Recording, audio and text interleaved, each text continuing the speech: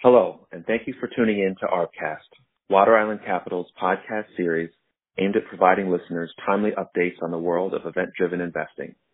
I'm Jordan Hurl, Vice President of Investor Relations, and today I'm joined by Greg Laprete, Portfolio Manager for the Water Island Credit Opportunities Fund, ticker ACFIX.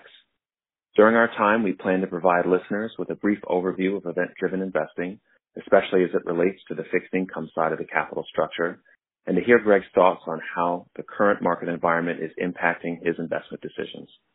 So thank you for joining me today, Greg. How are you? Hey, Jordan. Thanks for having me today. It's good to be here. So, Greg, before we dig into the current themes and trends, perhaps you can start by providing our listeners a brief overview or refresher on event-driven investing. Sure. In its most basic sense, event-driven investing is where we really seek returns that are based on the timelines and the outcomes of specific, usually corporate events, things like outcome of a merger, the outcome of a spinoff, a refinancing. This is really different than typical investing, say in the fixed income markets, where somebody goes out and they see a bond that they think has an attractive yield. They buy that bond saying it's a 6% yield for the next 5 years, and they clip coupon, and as long as that investment doesn't go bankrupt or gets distressed, it's going to be a fine investment, and they'll earn their 6%. The difference, though, is that over that 5 years, that investment is very likely to have some beta to it. It's going to trade with the market. So in a bad market, the principal amount's going to trade down. Doesn't mean it's going to go bad, but there's volatility, and there's correlation with the market. Whereas what we do is we find investments that are tied to these specific events, like a merger. And regardless of what the market does, as long as that merger closes, we may get the principal back on our bonds. So really it's a strategy that has low correlation and low beta to the overall markets. Thank you. That's helpful.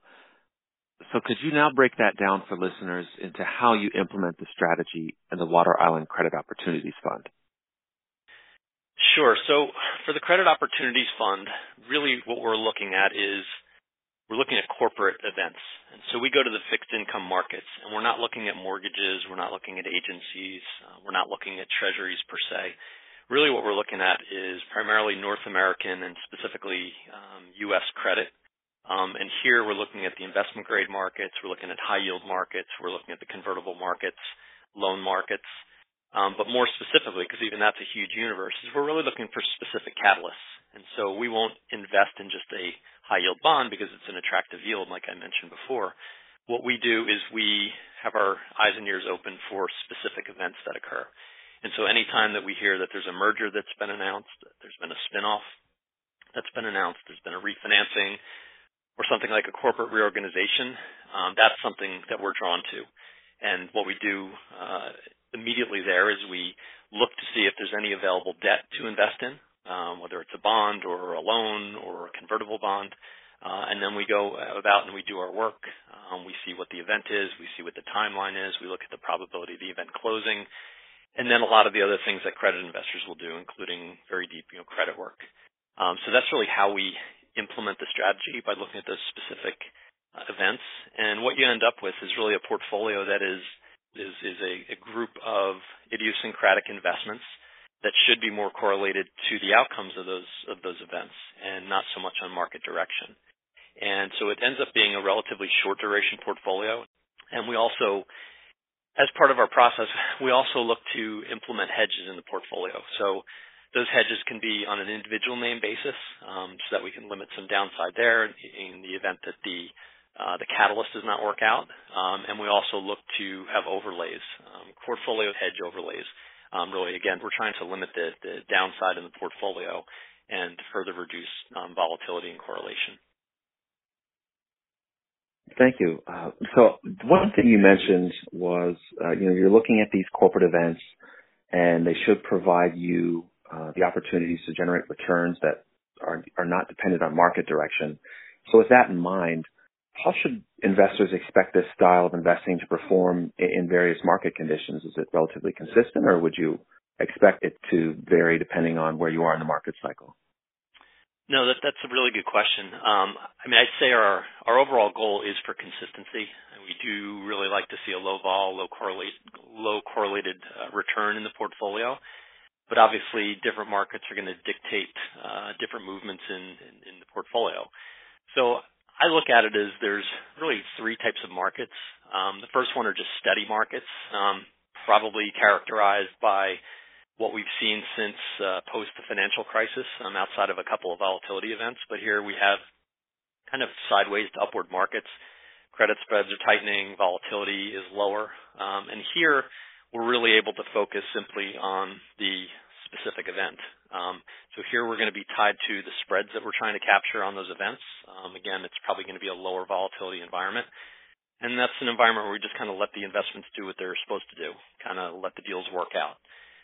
The second, and really what we've seen certainly in March of this year, are volatile markets. And here we can really expect spreads to be wider.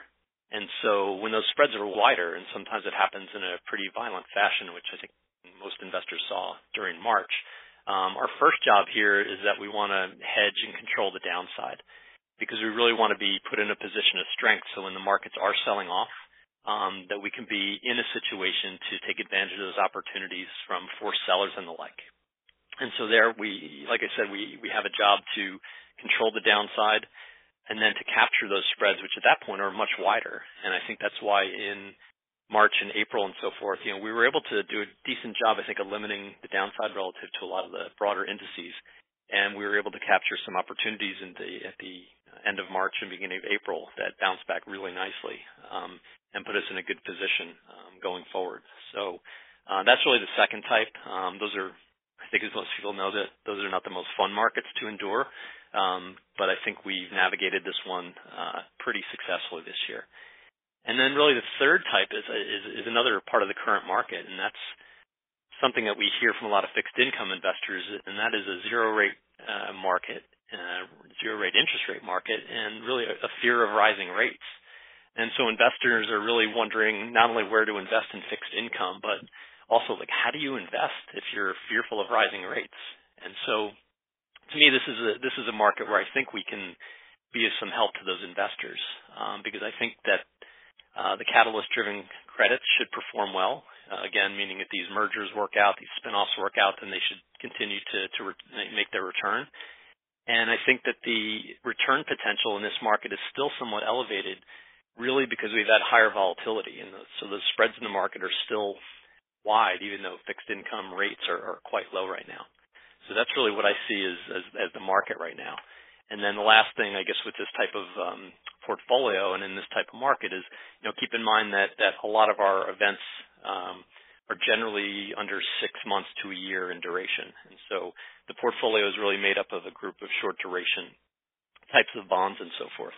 And then on top of that, you do have hedges, which I think should put us in a decent position should rates rise or if markets become more volatile again. Interesting. So perhaps one thing that we've indirectly touched on is yield. I think it's fair to say that yield is top of mind for a lot of investors in today's environment, given that yields are at or near record lows.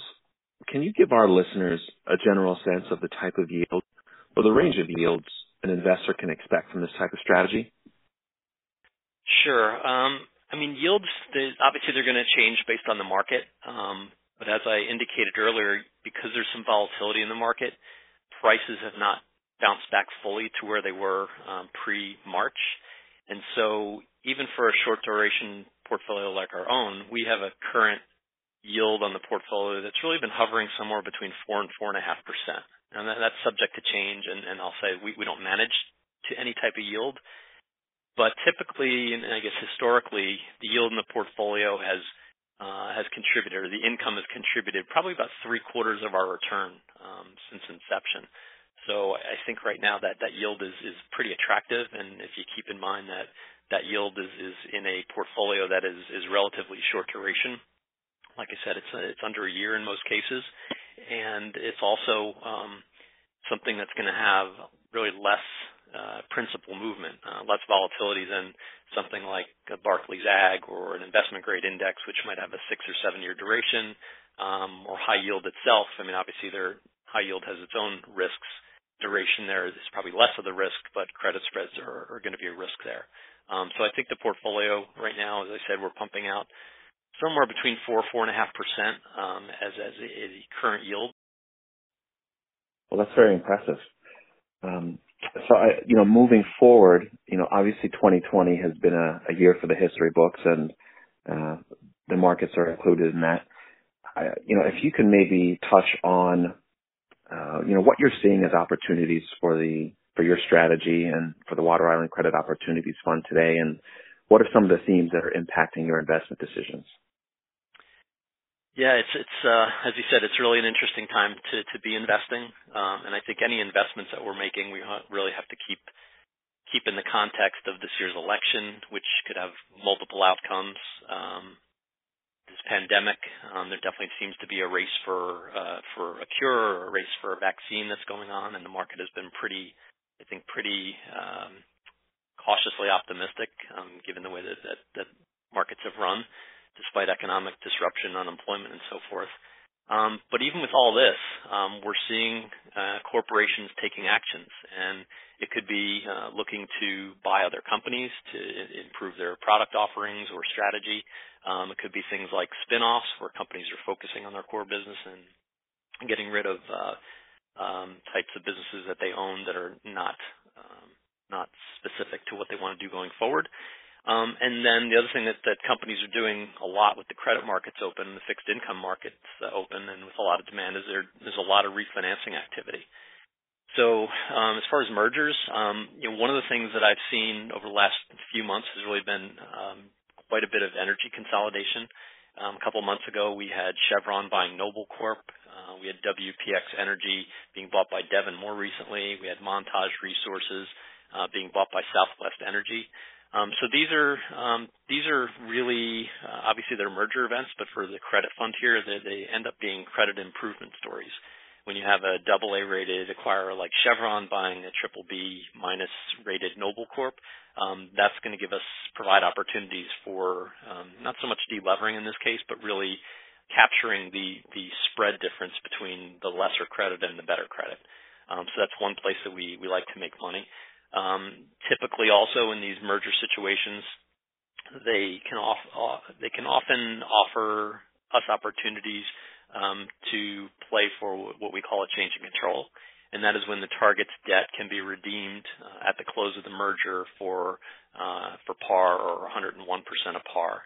And in that regard, it acts very much like merger arbitrage, in that we buy the bond, let's say, for par, and we know that in 6 months we're going to get 101, so we capture 1% return from the capital gain, and then we clip coupons, so maybe it's a 5 or 6% coupon.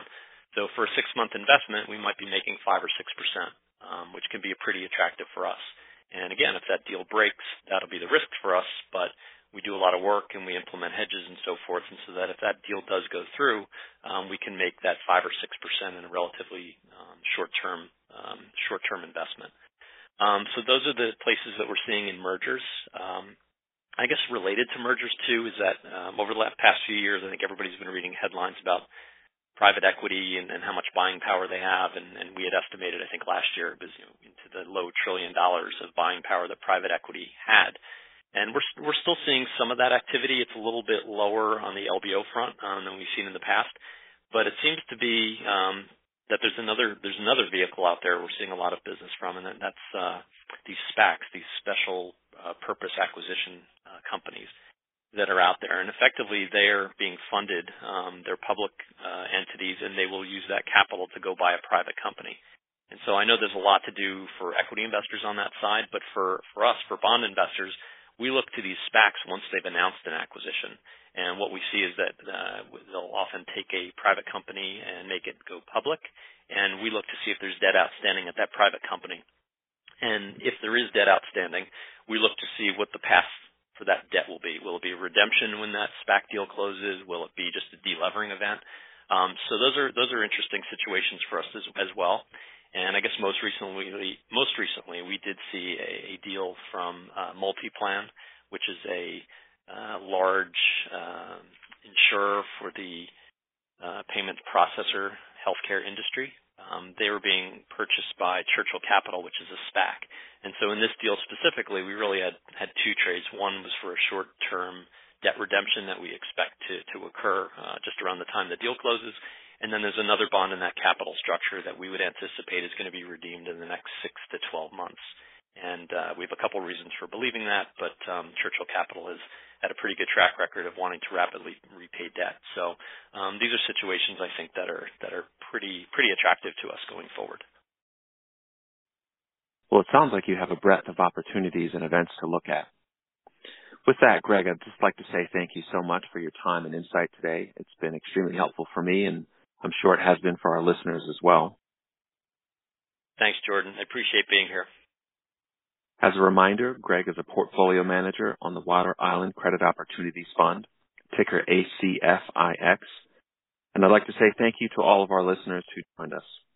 For those listeners who aren't familiar with us, Water Island Capital is an asset manager with a proven 20-year track record in public mutual funds, private investment vehicles, and a recently launched ETF.